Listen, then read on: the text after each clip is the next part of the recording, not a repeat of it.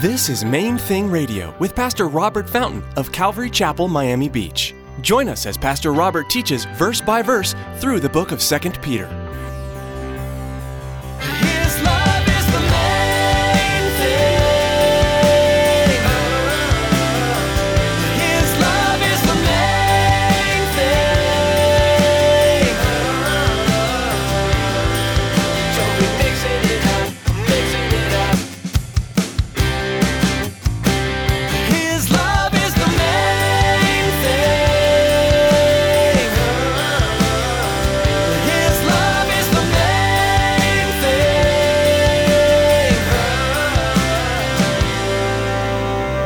Well, to be godly is to be like God. Our behavior, our attitudes, our actions should be like Him, reflecting His heart, reflecting His truth, reflecting His holiness. You know, we're to be Christ-like in our attitudes and our actions. And Christ focused more on what we should do and be than on a list of don'ts. Do be kind and compassionate, tender-hearted. Do be merciful and generous. Do teach and proclaim the things which He taught. What does godliness mean? Some equate it with righteousness or holiness. But in today's message, Pastor Robert challenges us to think about it more intentionally and specifically. To be godly means to be like God. Literally, godliness means God-likeness. Are you reflecting God in your attitudes and actions? Stick around after today's message from Pastor Robert. I have quite a bit of information that I'd like to share with you. Our web address, podcast subscription information, and our contact information. Now here's Pastor Robert with today's message. His love is the main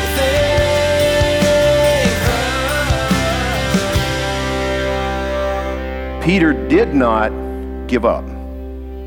He didn't just say, "Oh, I failed Christ again. I can never do this right. I should just, go back to fishing."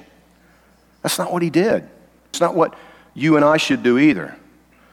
One of the most comforting things to me is realizing that the almighty, eternal, omniscient one knew my every future failure when He called me to come and be rescued, when He called me to come and turn to Him and be saved. Now, that's not a reason to cop out. It's not a reason to give in to my flesh. That's just foolish. But it is really comforting to understand that He already knew I was going to mess up. He already knew that I would fall, that I would fail at times. He loves me. He wants me to persevere. He wants me to keep going, keep growing, right? Listen, next we're instructed to add to that perseverance godliness. Be diligent to persevere and add godliness to your faith. But what exactly is godliness? I don't know about you guys, but when I was growing up, going to church, I was taught that it was you don't do this and you don't do that, you don't drink and you don't cuss and you don't go chasing after wild women.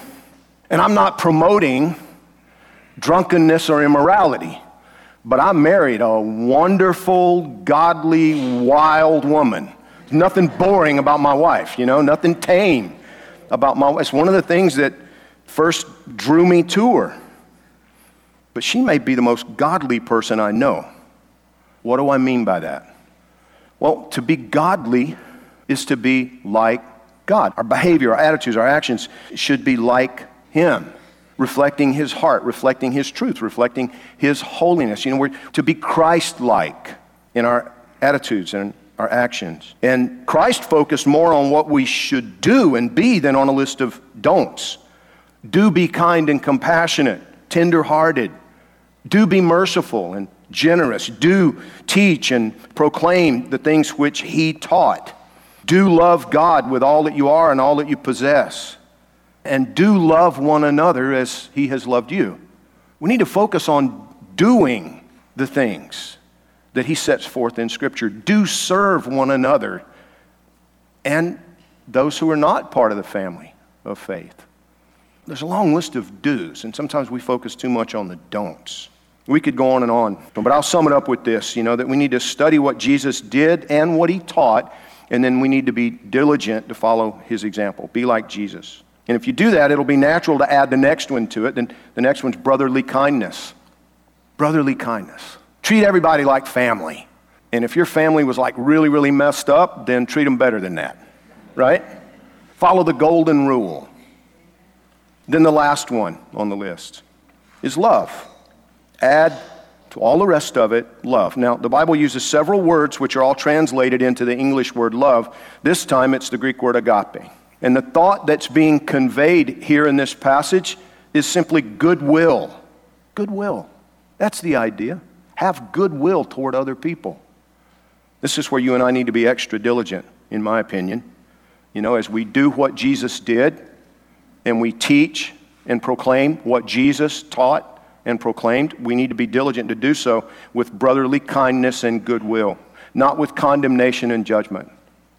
I see big mistakes all too often made in the name of Christ, you know, where there's an anger about sin, an anger, you know, about unrighteousness. And that's part of what he's talking about in this passage, brotherly kindness, love. Yes, we need to speak the truth, but we need to do it, like Peter says in another place, with gentleness and respect. Now, the Bible makes us a couple of promises at this point as we wrap up our study of this passage. Verse 8 says, "For if these things are yours and abound, you will be neither barren nor unfruitful in the knowledge of our Lord Jesus Christ. For he who lacks these things is short-sighted even to blindness, and has forgotten that he was cleansed from his old sins. Therefore, brethren, be even more diligent to make your call and election sure. For if you do these things, you will never stumble." I like that promise. Never stumble. "For so an entrance will be supplied to you abundantly into the everlasting kingdom of our Lord and Savior Jesus Christ." See, listen. Do you want a life that matters? A life of significance, a life that counts for something for all eternity? Well, those are the 8 ingredients of such a life. A life where you never stumble, where you bear good fruit. Your life bears good eternal fruit. And the very first one is faith. Hebrews 11:6 tells us, without faith it's impossible to please him. For he who comes to God must believe that he is, and that he is a rewarder of those who diligently seek him. Faith isn't a blind leap. It's a logical decision based upon evidence. You know, I trust God to lead me and teach me, to protect me, to provide for me. He gives me wisdom for life. He gives me abilities so that I can earn a living. He gives me strength and courage for battle if that becomes necessary. He provides these things. And I don't sit back expecting him to magically take care of all my needs, but I do look to him every day for his help, for his instructions. I chose to put my faith in God based upon the overwhelming evidence in his creation, in my life, that he is always trustworthy, he's always faithful, he's always reliable. Some of you Christians need to make that same decision because you've been holding out on him in one area or another. Now listen to me carefully. You're not going to like what I'm about to say. Some of you hold out on him financially. Now, as I say, and I mean this sincerely, I've said it so many times, if right now what you're thinking is, oh yeah, here it comes. Now he's getting ready to, no. This is about God getting your heart. Jesus said, where your treasure is, there your heart will be also. Some of you, you're not experiencing everything that he wants you to experience. You're not receiving everything from God that he wants you to receive because he doesn't have your whole heart. And I promise you, if you're not doing what the Bible says with your finances, he doesn't have your whole heart. And if he doesn't have your whole heart, you don't have his whole blessing. You don't have everything he wants to be doing in and through your life. You don't have these promises. You're not going to bear the kind of fruit that he promises and that he says he wants you to bear. Good, lasting fruit, an abundance of fruit. You don't have this promise that you'll never stumble because he doesn't have your whole heart. You're holding out on him. You're the one that's going to get ripped off in the process. You understand that? You're the only one that's going to suffer. But if you haven't surrendered all that you are and all that you have, you're going to suffer. And if you will make the decision to give everything that you are, everything that you have to him, and begin living what the Bible says about giving. Do it cheerfully. Do it generously. Those that want to argue about the tithe, 10%, that was under the law. You know what? That's fine. You should be giving more than 10% because he gave everything. And just so you know, it's something that my wife and I have always lived before I met her.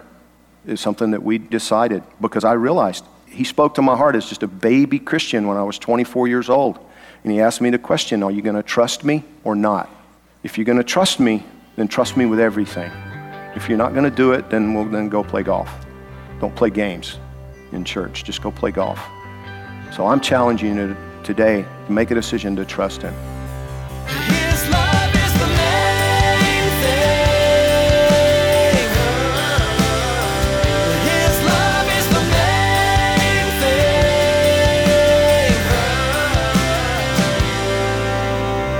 Thanks so much for joining us today.